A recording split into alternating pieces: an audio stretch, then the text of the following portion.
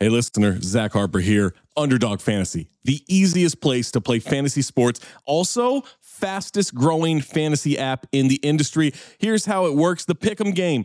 Pick whether your favorite players will have a higher or lower stat total in this week's game for a chance to win big. How big, you ask? I'm so glad you asked that question, listener. You can win up to 100 times your money in a single night. Pick between 2 and 5 players, build a Pick'em entry. You can also do rivals picks. You can put like Tyrese Halliburton and Jalen Brunson against each other, and whoever has more points, more assists, more rebounds, whatever you want to do, that is your rivals pick. I would maybe go with Jalen Brunson in these playoffs. By the way, in the regular season, Jalen Brunson, scoring tear, going higher on his point totals all the time. Joel Embiid, whenever he did actually play, higher on his scoring totals all the time. Victor Wembanyama, for the next 15, 20 years, here's a pro tip for you. Take higher on the blocks. That's right. So you're probably wondering, how do you sign up? Oh my God, listener, you are full of good questions today. Sign up with the promo code DING, that's D-I-N-G, to claim your special pick first time deposit offer up to $250 in bonus cash.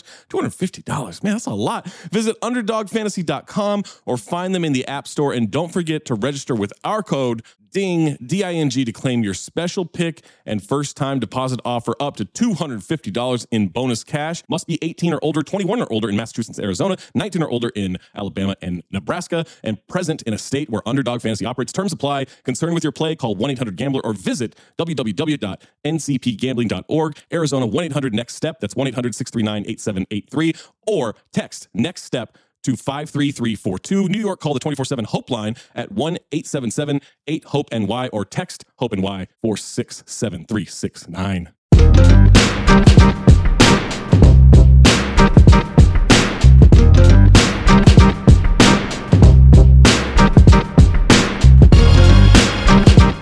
Just so y'all know, I've officially started recording, so. Oh, shit. Wait, are you the producer? Yeah, he's producing. I'm just recording it. I'm not producing shit. it. I mean, at the end of the day, Rob will clean it up. Yeah, Rob is gonna. No.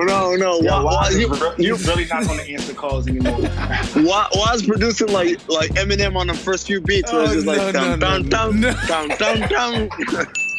Do the same beat over and over again. I put some compa strings on the intro. I'm dark. I'm moody. I'm not happy. Yo, Mark, what's up, man? Hello? Y'all hear me? I think Mark. I think you had yourself muted for a second. Are you on the mic right now, Mark? Yeah, hold on 1 second, y'all. Yeah, Okay. go ahead. I feel like I'm Sound check. 1, 2, 3.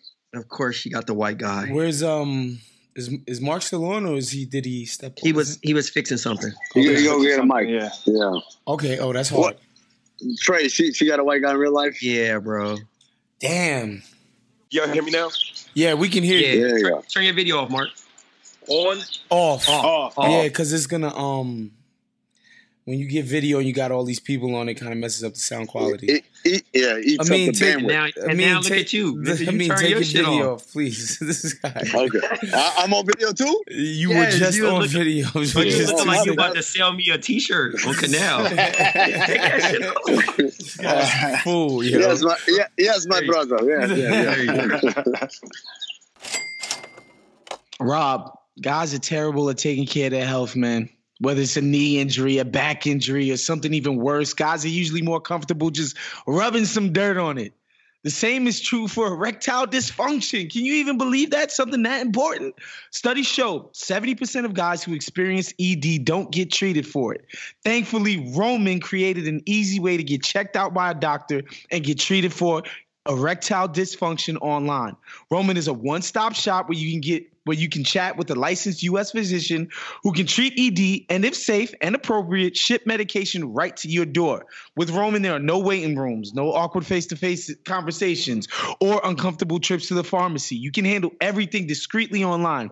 All you have to do is visit getroman.com/BOM, complete an online visit, chat with a doctor, and if the doctor decides that it would be safe and appropriate, they'll shift the genuine medication right to your door in discreet, unmarked packaging. Guys, go online and get checked by the doctor. Erectile dysfunction is a problem that guys don't tackle, but with Roman, it's really simple. So take care of it, man.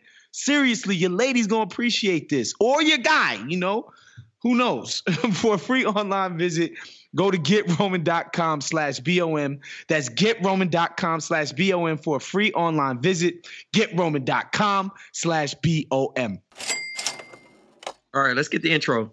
Let's get the intro going. All right, it's Black Opinions Matter. The last M stands for motherfucker because it's not Mondays anymore. We got the usual cast. We got Black Trey. We got Big Waz. We got Jerv in Philly. And we got a special guest today. The one, the only Mark Lamont Hill, man. You know, a thought leader, an innovator, a black intellectual. I mean, black intelligentsia, not intellectual, intelligentsia. You gotta add that TSIA at the end. But Mark, you know what the most interesting thing about you is to me? Was that Apparently, you were Jerv's line brother or little brother? Which one was it? No, don't do that. Don't do that. Not line brother. Hold on. Jerv, correct me. I don't know your customs and your ways. Jerv, I came into the fraternity after Jerv. Got you. All right. That's fair enough. All right. But did you also go to the fake HU like Jerv? No. I did not go to Hampton. Oh, okay. Thankfully. Listen, what we're not going to do is downplay the Hampton University. That's not what's about to happen. That's absolutely what's about to happen. It's absolutely what's about to happen. I mean, you were saying? I said that's absolutely what's about to happen. Couldn't have it any other way. No. How long have y'all known each other? I've known Jerv for a long time because we grew up in the same city, and we went a lot in the same circle. So it's been way over a decade, man. It's been a long time. All right, before we get into any of the important stuff, you got to give us one funny Jerv story from back in the day. One that his wife is allowed to hear because she listens to this show. Yes, one wife approved story. Yes, please. Well, we're not trying to get anyone in trouble. Jerv is both a black man and a Kappa, and black men and Kappas don't do anything that would ever make their wives upset. So I'm not worried about that part. That's a ding. I don't really got no funny Jerv stories, man. Come on. Jerv don't really do nothing, man. Like, honestly, I knew Jerv when he had hair. I knew Jerv when he was trying to play basketball. I knew Jerv. That's what we're doing today. Yeah, I mean, I know Jerv a long time. He's letting the clip off on the low. Like, it's like I'm not gonna disrespect you, but I'm about to get real disrespectful. First and foremost, we're not disrespecting anybody's hairlines today. All right. Only one of us has one. Oh no! We're doing that. Okay. Listen, I'm gonna tell y'all like this. Mark, you know what's amazing? Hold on. Yo, go ahead. The last time I had hair was probably the last time Mark beat me in 2K. Wow. Whoa! That was just lied. But hold on. He did a self kind of like evaluation in that because he dissed you, but at the same time, the diss only works if you acknowledge that Jerv hasn't had hair in a long time. Exactly, man. Y'all, wow, I got y'all. It's cool. No, it's all right. We're going to disrespect the hairline today. I understand. It's a thing. But, I'm out here with this fresh baldy. I'm out here. My beer game is strong. Beer game. All right, so let's get right into it. Exactly. I thought about like dancing around it, going through different topics. Obviously, we're going to talk about When They See Us, which is an incredibly powerful show on Netflix. As I was telling the guys before we started recording, the first show I think ever that actually moved me to the point where like I'm emotional watching it. And obviously, Mark, like we respect your opinion, and I wasn't trying to be funny. You are like one of those people that people turn to when we're trying to learn or be more educated about stuff. But I'm going to direct this conversation somewhere else. I'm going to direct this conversation. We'll get to that. I'm going to direct this conversation somewhere else. The conversation is going to go in the direction of a certain rapper, artist, poet, actor that you and I and Waz and maybe Jerv and a couple other people, we share an opinion on. I mean, I'm just saying, Tupac Amaru Shakur, I get you, like, okay, you did some things, you were out here. But I have to echo the sentiments of one Mark, and one Waz, and one Jerv, and one myself. A little overrated. I'm going to just throw that out there in the chunk. It's a conversation we had on this pod before. We've never had a reputable source on this conversation. So, Mark, because 280 characters at a time on Twitter, go ahead and fully express your opinion on one Tupac Amaru Shakur. Well, first of all, I'm just happy to have a safe space to share this opinion and to know that there's a refuge for brothers like myself who have this perspective, which is an informed perspective. It's a reasonable perspective. It is a dispassionate perspective, and quite frankly, it's the only sane perspective. I made the statement that Tupac is overrated as an MC. Overrated. I've been sitting with, holding in my spirit for a long time. Okay. All right, starting now. And Rest. yeah, I got it. Got you. And I know that a lot of people in the world will disagree, but it needs to be said. Tupac is the most overrated rapper Ooh, you said it while I'm right here? in the history of the universe. Tupac is the most important rapper. Let me say this real quick. I only got 9 seconds. Tupac is the most important rapper we've ever seen, the most influential rapper we've ever seen. He is an extraordinary figure. I admire him. But as a rapper, as a lyricist, overrated. I like Pac. I love. Dear Mama. Dear Mama. I love Dear Mama. I love I Get Around. I love Keep Your Head Up. I love. You going? I love all of it. Against the world. Man, You gotta I go love into that the album cut. All right. I didn't say he couldn't rap. I'm saying he's just overrated. There are a lot of people who rap better than him. He's not even top 20. He's not even top 25 in terms of actual rappers, lyricism, skill. Mark. I can name 25 rappers better than him. All right. And there are people who responded with anger. I mean, I even got death. I've been getting death threats. Wow, Tupac fans going over the top with the emotions and the anger. I've never heard that before. That's crazy. That don't sound like Tupac fans. They're usually pretty sane. It was stunning to see. But the first thing I would say to them is, it is not an attack on Tupac Shakur to say that he is overrated. If I said he can't rap, or that he had no talent, or that he, was a bum, sure, that's an attack. You know what I mean? Or at least a sharp criticism. I'm not taking anything away from his talent. I'm simply saying that people put him in a category that he does not belong. If I would say the same thing about Bill Russell. You know what I mean? And it's when people say that he's the greatest, in a conversation of him being the greatest. Similarly, if you say somebody... Mark, real quick, just want to ask you a question. Yeah. Do you ever visit the city of Boston at all? I do. I go there for events. I go there for sporting events, like when the Sixers are on the road. Mark, this is what I'll tell you.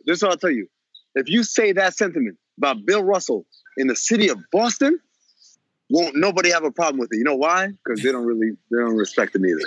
Now, if you said that about Cousy, they get mad. Now you be in trouble. If they said that about Cousy, about Russell, about McHale. I mean, Cousy, about Bird, about McHale. Danny Ainge. Greg Kite. Who else we got, guys? Rick Carlisle. Havlicek. So basically, anybody but Bill Russell. Yes. If you say about Bill Russell, you be cool. You cool in Boston. It's all good. Right. Because, I mean, and it's unfortunate that their reason for not, being, troubled is largely, racist. Well, you know what I mean? But at the core, there's also a legitimate understanding that somebody can be great and not be as great as that person's biggest fan suggests that they are. And so for me, when I think about Tupac, I say, look, Tupac is one of the greats. And a great MC, to be a great MC, it requires a lot of things. It requires lyrical ability, in terms of content, in terms of impact. You can look at specific skill sets around voice, around versatility, flexibility. You could look at, ability to rhyme over different types of beats. You could look at like the enduring nature of their music. I mean, there's lots of things you could look at to decide what makes a great MC. We might not agree on what those things are. But what I would say is that when people say Biggie, Nas, and Jay-Z, or Jay-Z, Nas, and Big, or whatever you say, whenever you put him in the Mount Rushmore of hip-hop, I think you are ignoring a whole lot of deficiencies and prioritizing the fact that he had great content and extraordinary influence. Those things matter. That's why he's in the conversation. That's why he's in the mix. But when I look at the lyrical ability, I mean, just the sheer lyrical ability of somebody like a Jay-Z. And is Jay-Z the best lyricist? No. But Jay-Z is an extraordinary lyricist. And when I say, Jay-Z is a great lyricist, and Jay-Z had the ability to rhyme over all sorts of beats, and Jay-Z could freestyle, and Jay-Z made hits for years, and Jay-Z's had all kinds of subject matter, I could say that Jay-Z is able to check a lot of category boxes, whereas Tupac doesn't. Similarly, just to use a basketball analogy, is Michael Jordan the greatest shooter ever? No. Is he the greatest ball handler ever? No. Is he the greatest defender ever? No. But Michael Jordan is in the mix on so many of the categories that he achieves a level of greatness. You know what I mean? Whereas somebody like Dr. J might check some of those boxes, right? I'm just picking a name. Ray Allen might check some of those boxes, but nowhere near as many as Michael Jordan's. Steph Curry, same thing, et cetera, et cetera, et cetera. So Tupac just doesn't check enough of those category boxes for me to say that he's among the greatest, yet he still gets ranked among the greatest because he made people feel so much. And then people make you think that because you don't call Tupac an all-time great at the level of a Jay-Z or at the level of, an Andre 3000 from my perspective, yeah. I guess my question is, how much does that passion, I'm going to play a devil's advocate in this. How much of that passion, how much of that energy, how much of that emotion, the ability to evoke emotion, how much does that count towards when we rank the greatest rappers of all time? Can you be a technically proficient rapper if I'm not moved by your words? Does that make sense? Yeah. Hip hop is filled with them. There's a whole bunch of rapidy rap guys that can rap. The best example of that would be an Eminem or a Royce the 5'9", or somebody like Royce the 5'9" is a good example. Half of Slaughterhouse is an example of that. People who can rap their asses off, but don't necessarily resonate, don't speak to your soul. Those people move up the list, but they can't hit the highest level because they don't speak to your soul, and their verses might not be memorable. When you listen to Royce the 5'9's album with Eminem, it's the rapidy rappingest album you ever hear. It's amazing. It's technically perfect. You know what I'm saying? But you don't remember a single line. I can't remember none of it. Mark, but I do want to ask you because you mentioned. Hold on, I remember one line. I'm sorry. I'm sorry. You ask you a question after this. I got to throw it in. Well, actually, he said, "No, I'm just saying." He said, "My '90s was like the Navy, yours was like the Brady's." Like I laugh. You fly kites daily. I laugh every time I think of that line. I don't even listen to that line that much, but the idea that he said, "My '90s was like the Navy, yours was like the Brady. You still fly kites daily." Meaning, you're still a bitch. Like you're like at the park. Like, oh, look at it. Like, look at it fly. Right. I mean, it's an ill line, but that's the point. That's out of like how many bars? Yeah, but I wanted to get back to some of the deficiencies. What do you think Tupac was deficient at specifically? Because some people will say, well, you're saying he's not great at these things. What things is he not great at? Because when I listen to his music, all I hear is greatness. Right, and I think not everybody. I don't respect everybody's opinion on music for that reason. Not because they might not. They might. I mean, yo, get your shit off, Mark. Hold on, you getting some shit off. I can't wait till you done. Go ahead. It's like if you watching a basketball game and somebody scores 30 and somebody else scores 30, or it's that would be like saying Allen Iverson's a great defender because he averages 2 steals a game, right? If you know the game. You could look at a Kawhi Leonard or even an Eric Snow and say, well, Eric Snow didn't average 2 steals a game, but Eric Snow's 10 times the defender that Allen Iverson was. It takes more than just raw numbers. So I can say, well, Tupac had this many hits, so clearly he had lyrical ability. People keep quoting his rhymes, so clearly he had the lyrical ability. And I'm saying that's a superficial, simplistic analysis. Yeah, some shit can be basic and resonate with you. Everything ain't got to be complicated. But Tupac if you listen to Tupac and you don't see the lack of complicated rhyme schemes, if you don't see the lack of wordplay, the lack of complexity, the lack of lyrical illusion, right? There's a level of genius at what Jay-Z does. And I'm not saying that everything has to be complicated, right? Because some stuff can be too complicated. When you look at Big, sometimes Big has a line, BIGPOPPA, no info for the DEA, which is simple. But the way he's punctuating each letter, it's still speaking to you, and it's complicated. You know what I mean? On a certain level. You know what I mean? So I'm not Q-Tip. Q-Tip rarely has complicated rhyme schemes. Some of his most complicated stuff came on the last album. But he's still a genius at what he does. Pac hits the note, but Pac doesn't always arrive in the place in as complex a fashion as some of his counterparts. That's one thing. Tupac didn't have the ability to rhyme. He didn't have the lyrical versatility of like a Nas or Andre, or quite frankly, I won't say that person, but of those two people. So it's just like when I give you an example. When I listen to Nas rhyme over big things, right? I'm like, yo, Nas, you shouldn't rap fast. That shit don't sound good, right? It's like, that's not your ministry. You know what I mean? Tupac has that deficiency. And I think Nas is top 5, top 3, top everything. You know what I mean? But everybody's got deficiencies, but for Pac, he can't rhyme over fast beats. He's not particularly great over high tempo stuff. He has a great voice, he has a great flow. You know what I'm saying? But the content, the lyrical dexterity, the versatility, it's just not there. In terms of being able to freestyle, it's just not there. Those are things that I would say Pac can't do. I love it. No, can we let Trey talk? Because this is the thing, Mark. Like, Trey is a guy who is born and raised from the West Coast, Southern California, Compton, California. He's a big Pac dude. He's been listening to Pac basically since he had ears. Pac saved his life. You know what I'm saying? So Trey has a completely different point of view as it pertains to Tupac. So Trey, we want to get you to jump in here, man. All right, so this is the thing. He didn't tell too many lies. Like, I mean, you made some valid points, Mark, but it was a little too slanderous for my liking. I will say that. You know what I mean? I will say that. And those people online are wrong because apparently they can't read. And, you know, they see overrated as the big highlighted thing. You know what I mean? And you've highlighted overrated as a lyricist. You're not overrated for his presence in the rap gang and what was felt in his career. And no, you know what I mean? The same way, great analogy using Allen Iverson for his 2-3 steals a game and being considered a great defender. You know what I mean? Like, you'd be a fool to be arguing that, right? We wouldn't be calling him the glove, you know what I'm saying, overall. So you touched on the valid points, but I had to go put my bandana on, go shine my nose ring, go put some lotion on my Tupac tattoo on my leg. You know what I'm saying? Go get in a bathtub? No. Okay, watch your mouth. Watch your mouth. I know where you live. Watch your mouth. Watch your mouth. But what I will not tolerate is the slander, right? So here's the thing. I will say that, yes, he's not the lyricist, but he is very effective.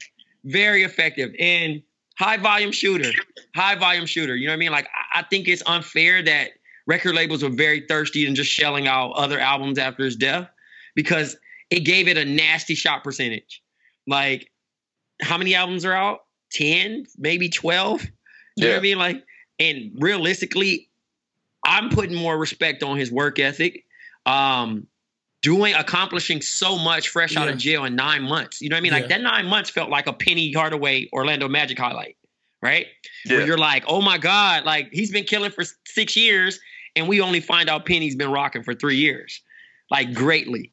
You know what I mean? And in that 9 month span that he signed his life over basically on a napkin to Marion Knight, he accomplished a lot.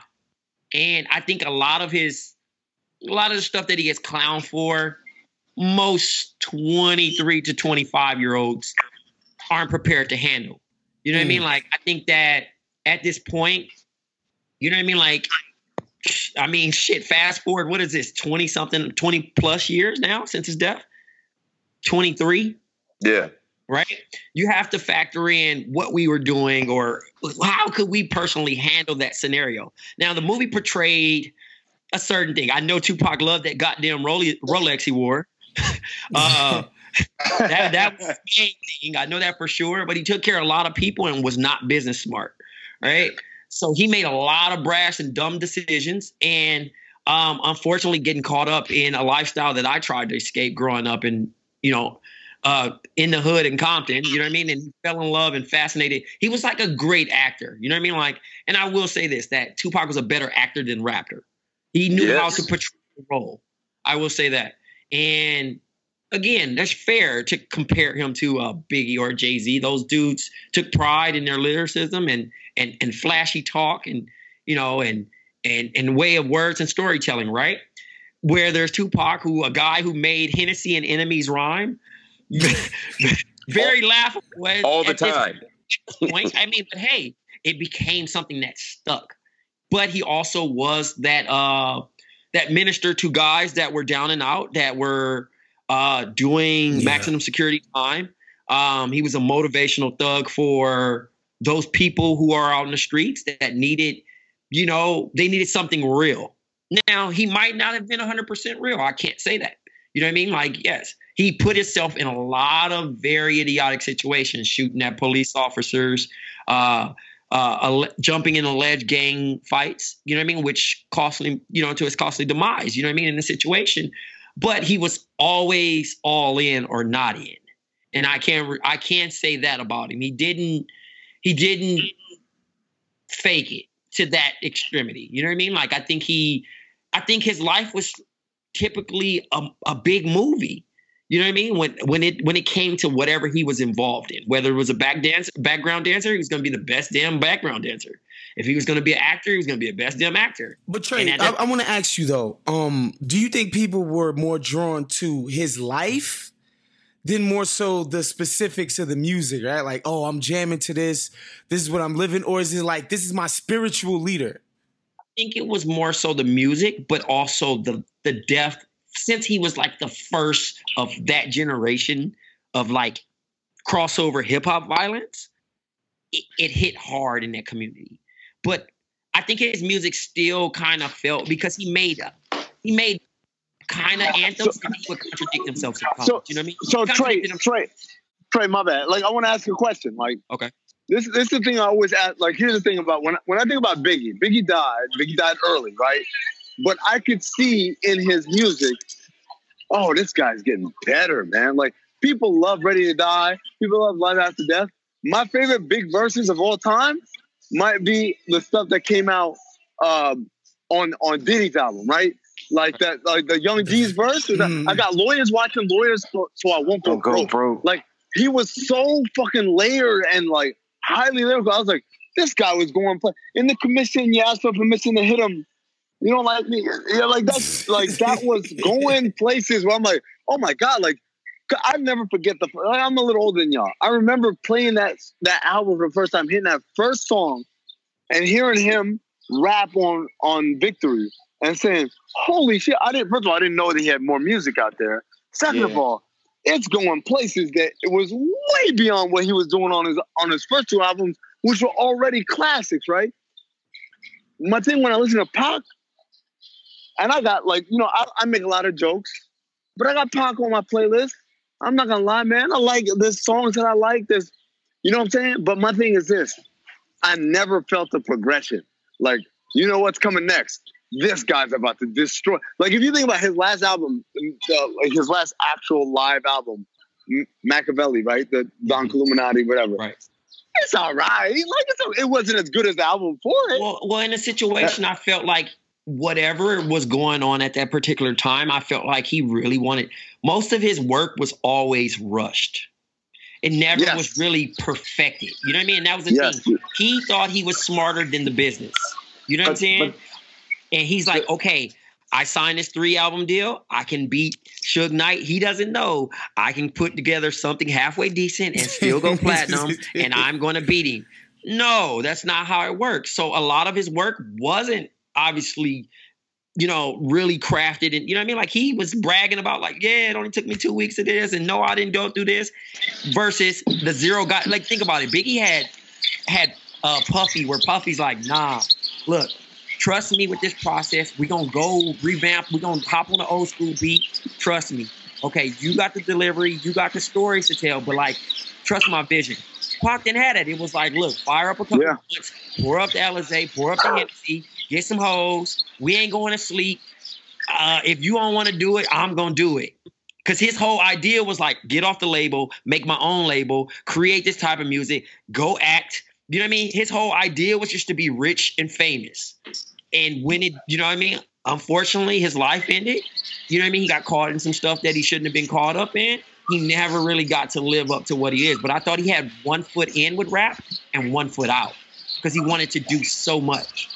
I'm literally sitting here right now. I'm listening to everything y'all are saying, right? And I'm asking myself, what if I was telling somebody, if I was a Pac fan, like, a real fan, what song would I be like, yo, you got to listen to this song because Pac kills it? I can't think of one. There's not like there's a lot. Let me finish. There are songs that I'm like, yo, Pac made an amazing song. The song rolls. The song, like it's every like it's. But I'm saying there's not many. There's not a verse that comes to the top of my head. I Get Around. You don't think he killed it on I Get Around? Jerv, you're wilding for respect right now. I know your man. I know your man can't lay down the block. Hold on. I'm not saying that he doesn't do his thing on I Get Around, but I'm saying like you didn't think it was this fucking like Amin just said with Victory. There's no like Victory with Big is like it's fucking crazy. Like all about the Benjamin. Jerv, it's crazy. Jerv, this is what I'll say. Maybe All Eyes on Me. You're right. All Eyes on Me is a song to me. But like I'm not trying to say like he doesn't have thorough songs that it's like crazy song. All Eyes on Me, and then I won't deny it. I'm a straight rider. Bum bum bum bum. Okay, that joint. That's it. Okay, right there. But it doesn't just come to my mind though. I mean, you have to bring like that up. Jerv, you have to understand where you're coming from too, though. You know what I mean? Like. We like that shit. That shit was turned so fucking hard. Listen, on the West Coast, because we felt that shit so much. When all eyes on me. But y'all was just But it wasn't even the embracing thing. It was like we needed that turn, that we'll fuck the East Coast up type shit. You know what I'm saying? Like, God. But Trey, hear you. Trey, that's the point. No, here you go. But Trey, that's the no. Trey, that's the point. The point is, here's the point. Trey, when I hear the beat, the same beat that is on All Eyes on Me, that's on Street Dreams, I listen to Street Dreams like, that's a hell of a song. I listen to All Eyes on Me, I hear, oh, he's really going back at us. Like, y'all are caught up in the emotion, and we caught up in like, no, this is a better song, man. But that's why, listen, that was the thing. At that time, it was so much that he was riding off of. Like, you got to think about it. We coming off LA riots. We coming off O.J. Simpson. Like, we had real shit over there that was, like, really in the field. And then y'all had if you never came to the West Coast, most of y'all was scared to even fucking step foot over there. So if it wasn't for Boys in the Hood, if it wasn't for Menace to Society, if it wasn't for movies like that to create an idea of what that is, that shit was always intense on our side. It was cats really killing people over drugs, people over a color. Like that Pac shit just fired up gang members. They were smoking Sherm and fucking shooting people. So listen, I hear all of that. I understand, and bruh. So volume of acceptance is so different than a Biggie. Biggie was like, listen, I'm wearing Versace. I got $1 million, you know what I mean? $1 million. I'm wearing Rolex. He's talking that fly shit. And it was like, it's cool, but like, we don't know nothing about that. We wearing khakis and chucks and fucking sweaters with beanies and RIP stitches. Hey, but Biggie got the Versace shit from Pac.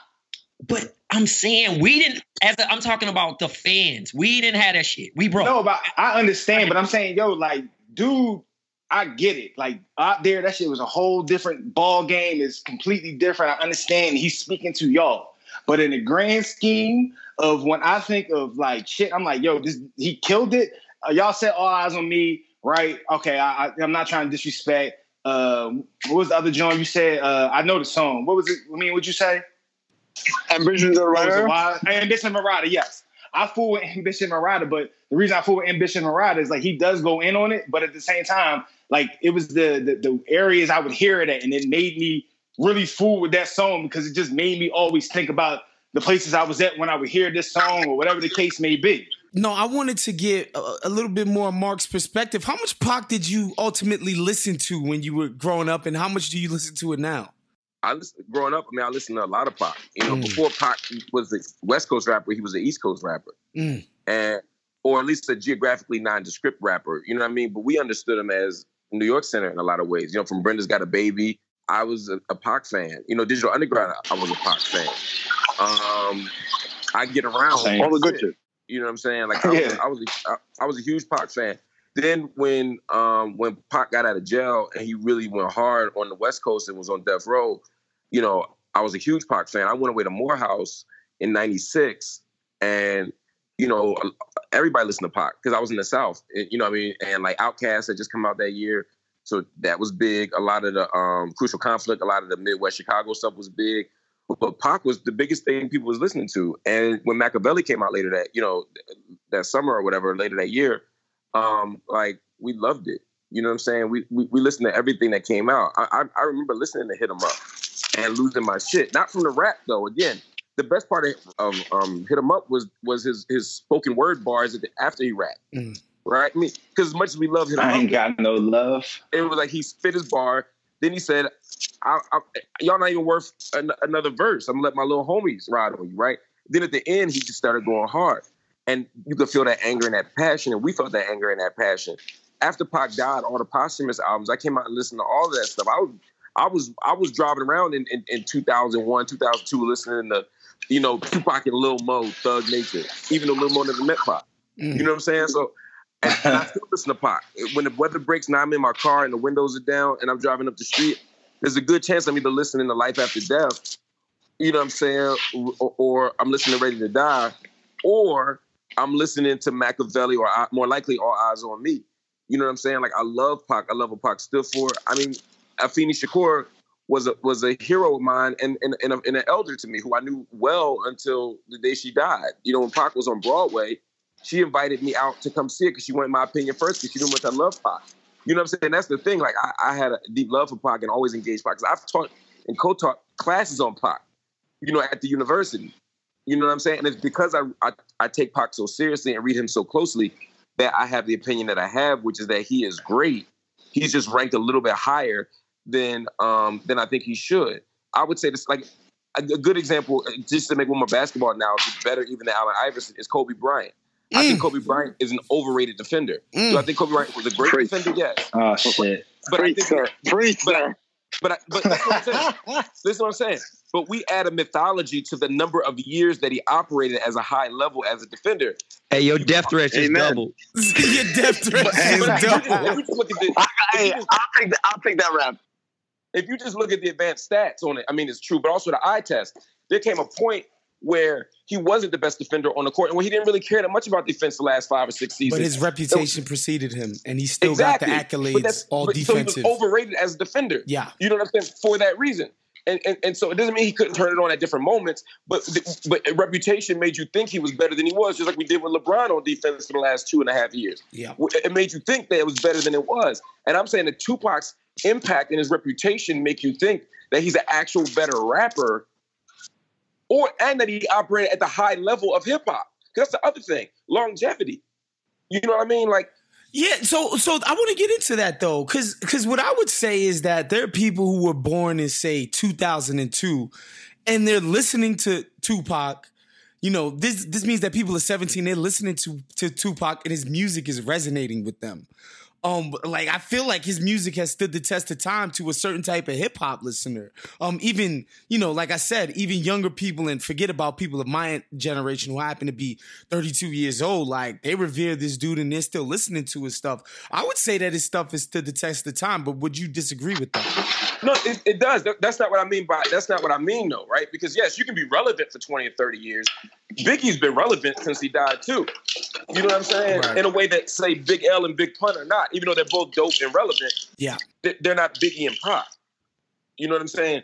So yes, I agree with that. But what I'm saying is that when you talk about the greatest MCs, part of what you're able to do is produce high level content over an extended period of time. If the Greek Freak were to retire today, he wouldn't be an all-time great. But if he did this if he had this season, and he's overrated too, that's a whole other conversation. But if he operated at a high level, if he operated at a high level, like this level for another 10 years, he would be in a different conversation. It wouldn't change his talent level, but the fact that he stayed at that level for a long time matters. You know what I mean? But if in 20 years, all we kept talking about was the 2019 season, he would resonate with people, but there's something about continued excellence over an extended period of time. That's why I give Jay-Z the nod over Biggie, not because Biggie didn't have the same raw talent, but he made the most of his gift. Am I penalizing him for dying? I'm not penalizing him for dying, but I am saying I don't know how great he would have been. Because if 50 Cent dies after his second album, then people would be trying to tell you that 50 Cent was an all-time great and that he was destined to be an all-time MC. Oh, my God. I couldn't imagine that. But he makes a good point, though. Yeah, Mark, that's a good point, though. Mark, good point. Like, I'm going to tell you right now how good that point is. I'm going to tell you right now. 1,000% I would be that nigga. That would have been telling you. 50 would have been the greatest time of all time. That would have been me. I don't say that today. But at the time, if you had said, like, yo, if he died right after the massacre drop, Baltimore Love Thing, woo! Oh, man. We got a love thing. Oh, man. Like, at the Ski Mask way, I would have been like, yep, no, you're right. This is the greatest rapper we've ever seen ever. Exactly. Because you were just assuming that you're like, it has to keep getting better. Then you get to the third and fourth album and you realize it's just not the same thing. I could make the same basketball argument about Jason Tatum, right? That if Jason Tatum retires after his first year versus this year, we might have a different sense of what his trajectory was, right? And so sometimes you have to let people play it out to know. You can't just assume that because someone does something at a high level over a small period of time, that it will extend over a significant period of time. And the opposite is true. No one would have thought that Lauryn Hill would have mattered as much as she did after Blunted on Reality, as she did after The Score, and certainly after The Miseducation. Sometimes you don't hit your stride to your second or third or fifth year. That happens too. But you can't just assume that because someone was great for a small period of time that they were going to just get greater and greater naturally, especially when it comes to something as sensitive as art. Because some people spend their whole life making their first album, and they never can make the second album that is as good as that thing they spent their whole life making. Other people spend their whole life making a shitty first album and then hit their stride and make genius the second time around and the fifth time around. It just depends on who you are. So I just don't make those assumptions. You know what I mean? The fact that Biggie and Pac are in the conversation at all right now is a testament to their genius. But I can't sit there and look at an Andre 3000 who has made classic album after classic album after classic album, or a Black Thought who has rapped his ass off for 2 decades now, and just ignore that production just because we got somebody like a Tupac who was powerful and influential for a small period of time. I mean, Mark, I make the 3000 point. He was only doing half the work on those albums, though. You know, we got to cut the album output for that guy in half. He was in a group. Yeah. I think that's a bad argument.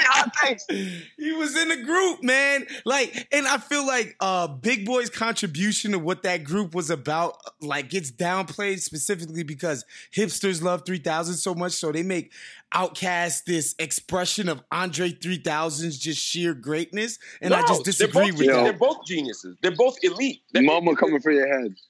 They're both elite. They're both elite MCs. I'm just saying, when you talk about Andre 3000, even if I accepted the argument that he only gets half a credit for each of these albums, if you take the 6 albums they've made plus his solo album plus all the features, he still has way more dope verses than Tupac does. Oh yeah, that goes without saying.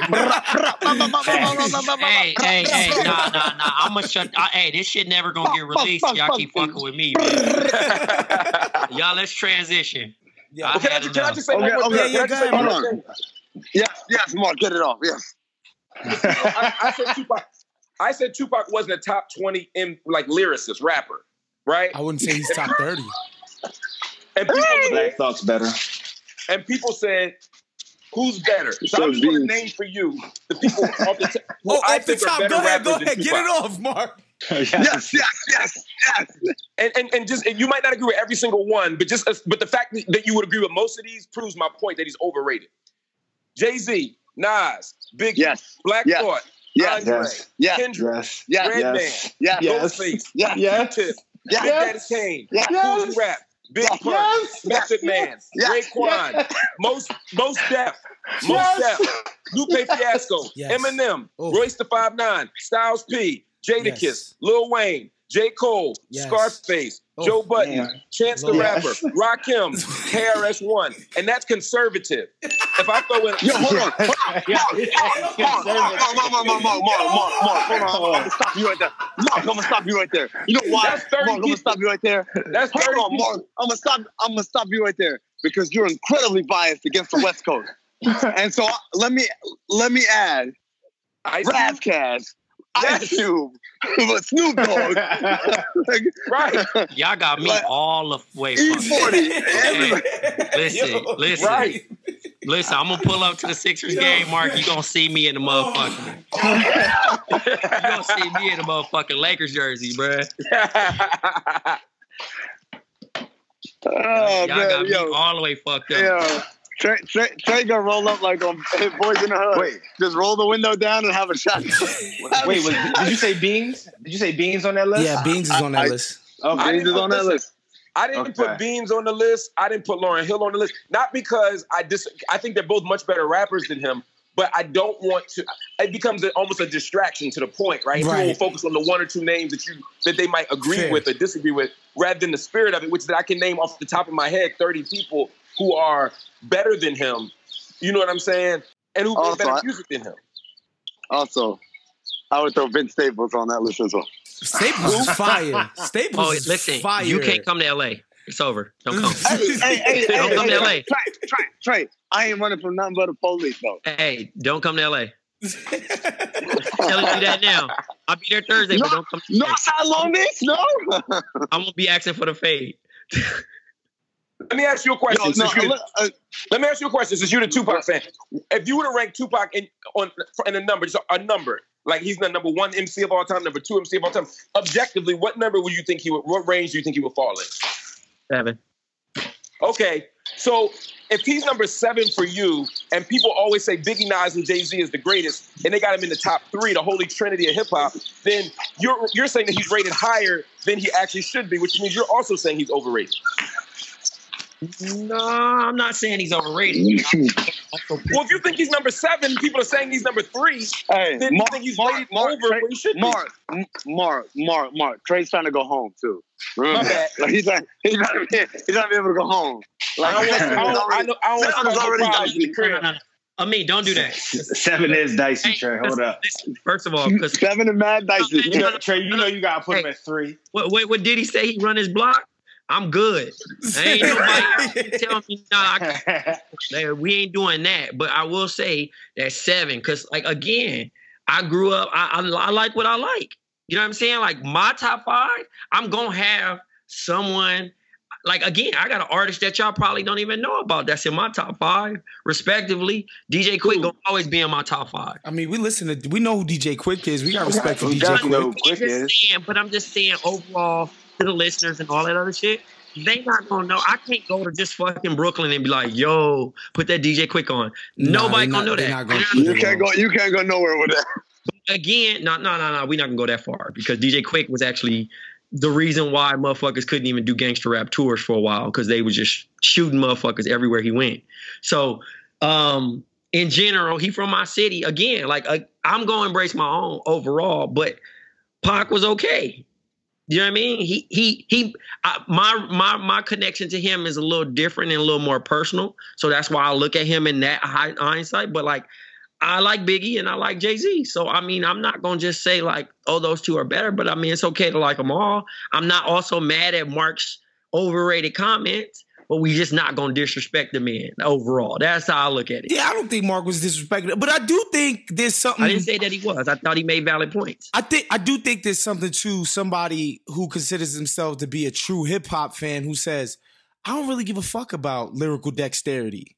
So it don't matter, right? Like, you know, like, and I'm not one of those people, but I will say, like, somebody like Young Jeezy, I like way more than Cannabis, right? Like, me too. And it's not even a question, right? Like, and I remember being amazed by Cannabis's raps when I first got on dial-up internet, right? Like, I remember thinking this dude was like crazy, but like, theoretically, he's not a better artist than Young Jeezy. He hasn't put out better music. He hasn't had a better career, but he's definitely has more lyrical dexterity. Hold on.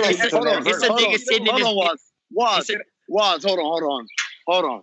Who the hell won a battle? The ill mathematical. My motherfucking brain is not even compatible. I mean, it's a nigga sitting in front of his sitting in front of his ThinkPad saying Rick Ross is better than Biggie.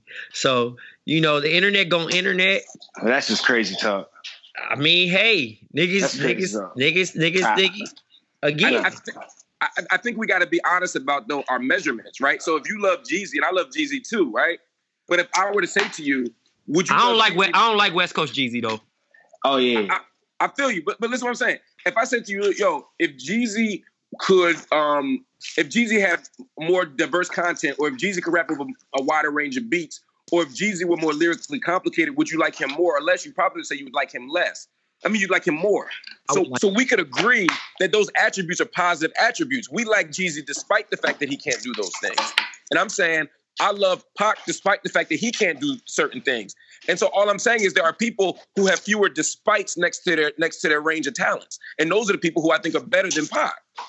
Fair. Okay. Yeah. We can move on. We can move on from this, man, because I really want, and especially since we got Mark Lamont here, we need to. No, hold on, not before I said. Not before I get to say, I walked the B-Lock with the G-Lock. Come on, man. Yo, Cannabis had a 2-year run. God. Where everything and by the way, that came you out. profile as the typical loved Cannabis at one time. Like, you right in that sweet spot age-wise. You was in New York. Like, oh, my goodness, bro. Yo, let me tell you right now, man. Like, when he started rhyming about, like, with the first letter and then the I'm other F Ucker, and that shit played on the radio. Like, we were just like, that was the most incredible rhyme skills we ever seen ever. So we moving on from Cannabis? Please. Let's move on. Yeah, let's move on. Please, my nigga, before I put on second round. I heard the silence. I get it. Y'all all younger than I am. It's all good. Like, but I'm gonna tell you, LL Cool J to that list too. By the way, I'm gonna just say, if I came out today as like a mass unnamed rapper and I used like 90% of his rhymes, everyone would be fucking moving their minds. That's all I'm gonna say on Cannabis.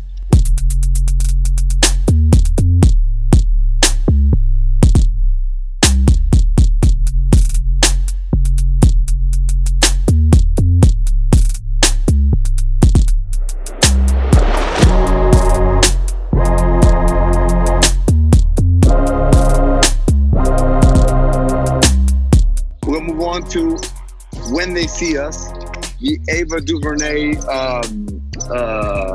docu-series, I guess. I don't know. It's not really a documentary. It's a reenactment of the things that happened to the Central Park 5. And what I said to the guys before we started recording, honest to God, Mark, you don't know this, but my guys know this. I don't get emotional about anything. I think all this shit is really like, okay, all right, what happened? Okay, boo-hoo. I watched that thing. The first episode had me already starting to tear up. The second episode had me already choking up. The last episode had me like completely distraught. And this is coming as someone who knew what happened to the Central Park 5. But I'm going to say two things that I did not realize about them. One, and I feel ashamed to say this, I didn't know how young they were. I thought they were 17, 16, 18, and these were children, man. And then two, I didn't know that they didn't know each other. And if you haven't seen the series, you don't know anything about the story, it might sound like an inconsequential detail. Oh, it matters. But when you see it play out, like when they come to the one kid and say, and then you saw Kevin Raper, right? And he says, who's Kevin? That shit broke my heart, man. Like, it broke my heart in 17 different ways. And so, Mark, have you seen? I'm sure you're aware of the story. Have you seen the actual the Netflix show? Yes. Man, I just thought it was. I thought just her the way Ava went about telling the story, where it was, man, it was just about how normal these kids were, and especially for me as a New York City kid. It's hard for me not to place myself within those dudes, within those circumstances. Like the idea that my homie would be like, yo, let's go to the park and hang out, maybe see some girls, listen to some music. Especially when I was 15 years old, like it's hard for me to not put myself in those people's shoes. And just, man, the callousness with which they were treated by everybody all along the way. especially within the criminal justice system, between the cops and the prosecutors, ostensibly the people who are supposed to be protecting the citizens of New York, man. That shit just killed me. Yeah, man. It was so I think that it was incredibly painful to watch. A lot of people say they can't watch it. I watched all 4 parts. And I thought it was beautifully done. And I think what Ava DuVernay did, and that was especially important, was she told the story from the perspective of the young men. You know, we've heard the media accounts, we've heard the perspective from the lawyers, we've heard the perspective from even some of the parents, some of the activists. But to see what the journey was like from the young men's side, and like you said, men who are 13, 14 years old, who stumbled into this thing, is so important. You know, a lot of people ask, why do people run from police? If you got nothing to be guilty about, nothing to, you have nothing to worry about, why are you running? It's because of situations like this. It is better to be poor and, honestly, it's better to be rich and guilty rather than it is to be poor and innocent in this system. And that's why the Central Park 5 resonates in the way that it does. I thought that Ava DuVernay did a masterful job also of showing you how each of the different sections of and institutions of our society conspire to create a certain set of circumstances. It's what was happening in The Wire, right? When you look at The Wire, you see the unions and at the police at the first level, the unions at the second level, and the corners at the third level, and the schools at the fourth level, and the media at the fifth level. You then realize how we're looking at the same issue from different vantage points, and we're often trying to play the same game. Similarly, if we look at how the media is trying to keep track of this thing called Wyland, and you got a police department that's being blamed for the crime rates in the city, you got politicians who get elected to get reelected, and they're promising to get rid of crime, to lower crime rates, not to get rid of crime or to stop harm from happening, but to push papers around, man. Right. Basically do some creative accounting and not report actual crimes rather than making people safer in actuality. It's stunning, honestly. Right. And so when you add those things together and you already have a 200-year-old or 400-year-old narrative of Black people and even longer of African people throughout the world of being violent and dangerous and sexual predators and immoral and uncontrollable and unintelligent, then it makes it easy to believe that these boys in the park are savages who are just going around raping and pillaging. And it also makes you believe that even if they didn't do this, even if they're wrongfully convicted, they're probably misconvicted, meaning that they didn't do this, but they did something else. And so if you believe that they're all destined for criminality anyway, you don't care as much about what the evidence says, because you either feel if you ain't do this, you would go and do it later. And that kind of attitude makes it easy to dispose of people. And this is also at a moment in 1989 where the Reagan administration had done its damage from 1980 to 1988. And then under George H.W. Bush from 88 to 92, you have a set of social policies that were shrinking the state, shrinking social provisions, shrinking resources, increasing the military, increasing the police, and at the local level, trying to criminalize our way out of a problem. Rather than investing in mental health, investing in schools, investing in arts, investing in social supports, we decided to arrest our way out of problems. And so if the logic is you can arrest your way out of a problem, who better to arrest than a group of young Black boys who can't protect themselves? And the prosecutor, look, I believe the prosecutor may have really thought that these people were guilty, but if she did, it's because she was blinded by her own racism and inability to see the evidence. The police were clearly lying, but again, they're operating from the logic of, I can't prove it, but they probably did something in that park, so it don't matter. The boys are trusting the system because we're taught to trust the police and trust the system, despite the fact that it doesn't operate in our interests. And you got these parents who just want to see their babies come home. And if you just want to see your children come home, and that's all you want to see, then you will say or do whatever you need to do. Now, of course, you got the one kid whose father is played by Michael Williams. Right. Who says, look, this is about me. I'm selfish, right? I don't want to lose my job. I don't want, et cetera, et cetera, et cetera. There's that piece of it too. Some parents are trash parents. But at the core, this was a mix of structural problems. And the reason why I'm pointing all this stuff out is because it's too easy to say that the Central Park 5 or the Exonerated 5 is a story about rogue prosecutors and evil cops. But that could make you think that if we had just had some different cops and a different prosecutor, it would have worked out differently. And the truth is, this is structural. There are Central Park Fives all across America, in every city, in fact, all around the world. So we have to look at the systemic problems, uproot them, so that we can create a world of outcomes that are different. Yeah, and the reason I'm watching it, and of course, like you said, Ava did a great job, of portraying these dudes as kids. Like straight up children, not predatory men, not people, like not monsters. These are kids. And the only reason they didn't get the benefit of the doubt from the authorities is because they just simply looked at them as Mark said, as potential threats. Like that's the only reason they couldn't get the benefit of the doubt at any part of the system.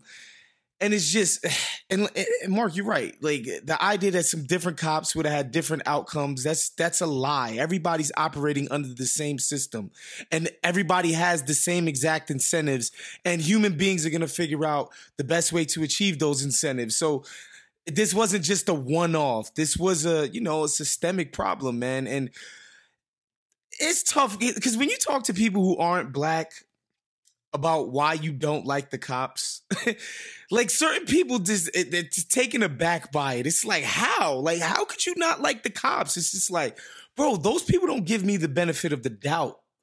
My interactions with them are shaded with, my potential criminality. I don't like the dealings with them. And this show just crystallized all of that for me, man. It was super emotional. It's also important to make a distinction between the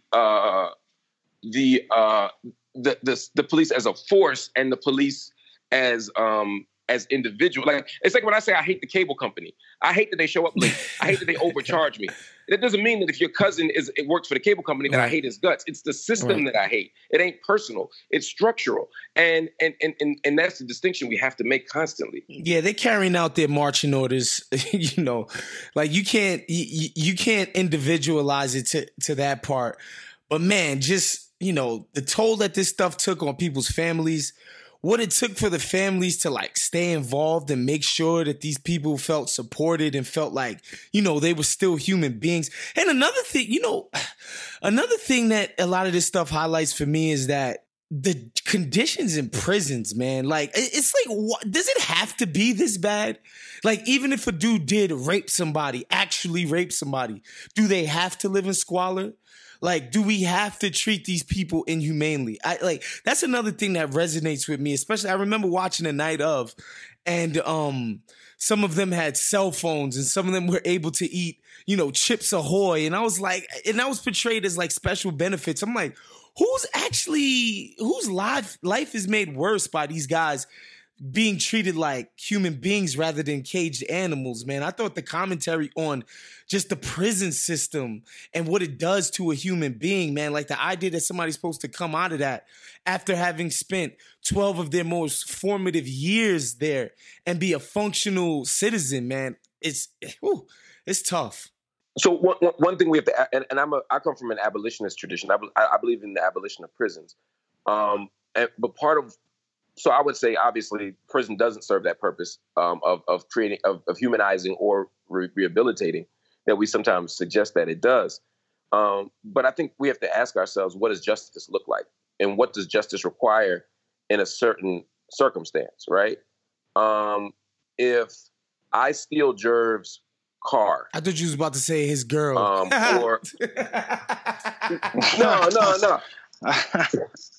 No, I was gonna say if I steal his car, he's been harmed. We have to think about what we can do to address his harm.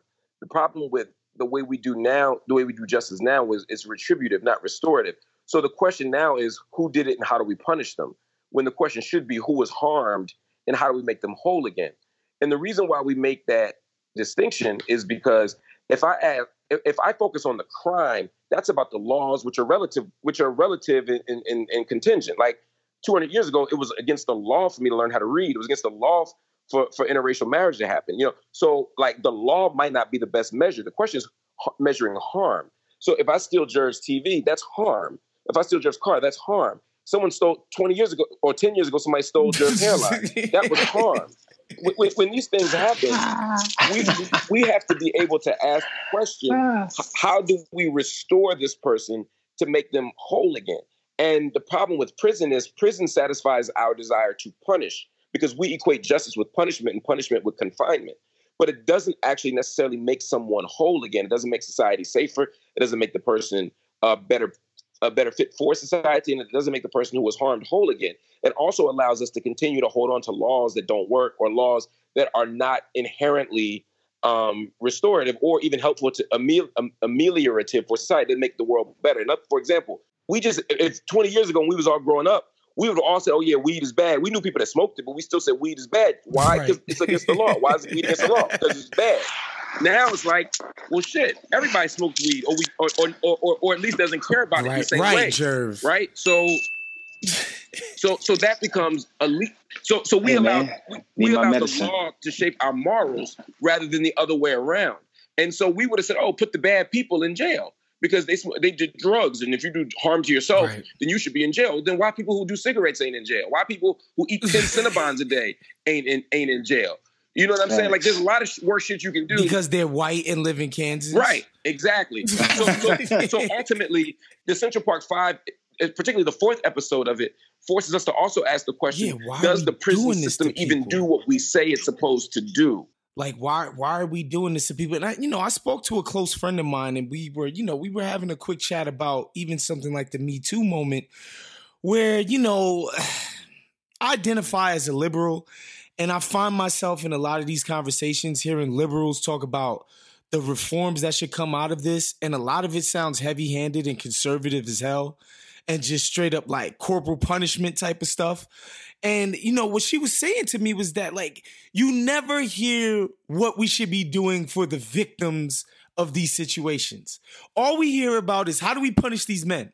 Like, we even in that instance, we centralize the men in this equation. You never hear, and like you said, how do we make these people whole again? And I believe you're right. We should be spending a lot more time trying to rehabilitate people who have been hurt, helping them heal, helping them move on with their lives, rather than, hey, look, here's a pat on the back, and look, we got these 5 black kids in prison, and this should make you happy for the rest of your life, which we all know is ridiculous. That's a crazy notion that would placate somebody who's been brutally raped in the park,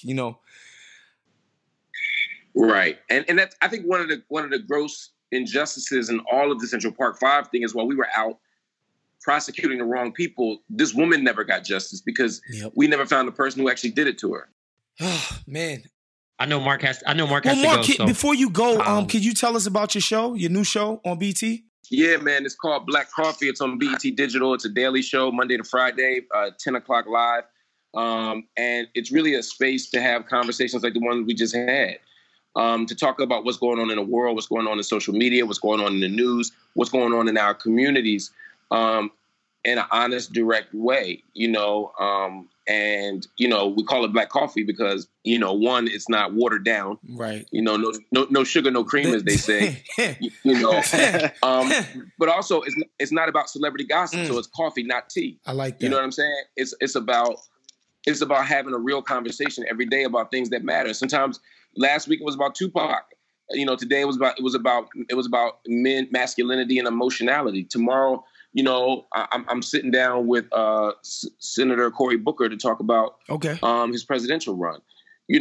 It's a range of conversations that I'm having, and I have them every day with Gia Peppers and Jameer Pond, my co-host. Shouts to Gia. That's a homie of mine. She's dope. Yeah, Gia's super dope, man. And all of us together having these great conversations every single day makes me happy.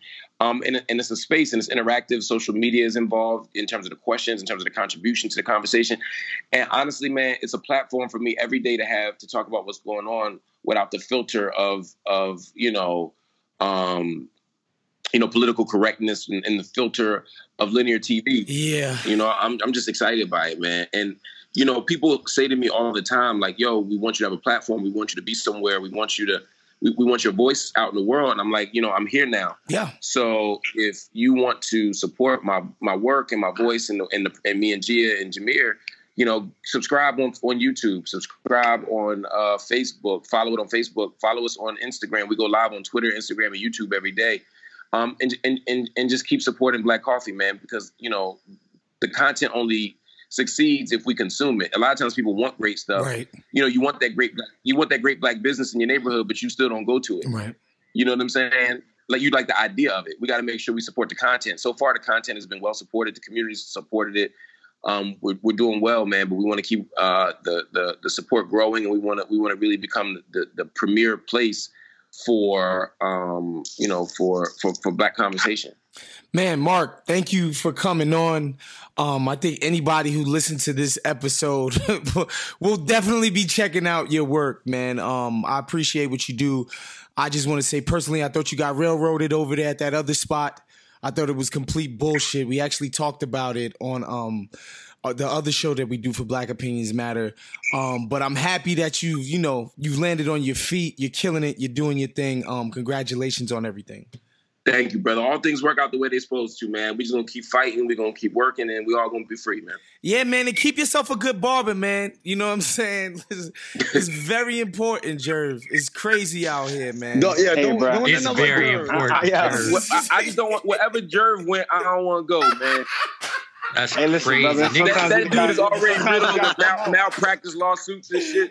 Hey, my man Jerv been getting all show. I'm telling you, y'all lucky my daughter in the room with me. Y'all lucky. Man, everybody got their shit off today. That's what's up. y'all, that's what's up. It's real cute. Yo, can we get into Ron Artest? Absolutely. I didn't watch the documentary. All right, everybody, that's going to do it for the main part of the show. Right now, we're going to go ahead and cut the rest of the episode and go into the overtime. If you want to check out some of the overflow action from this episode of BOMM, you're going to want to go ahead and go on to patreon.com/countthedings. That's patreon.com/countthedings. Subscribe, and on there, you're going to get overflows like you'll find here on BOMM. And you're going to want to keep it locked here. Keep it tuned with us. We have a lot of great things coming up. Make sure you keep it locked here. And we'll see you on the other side for the overflow of BOMM.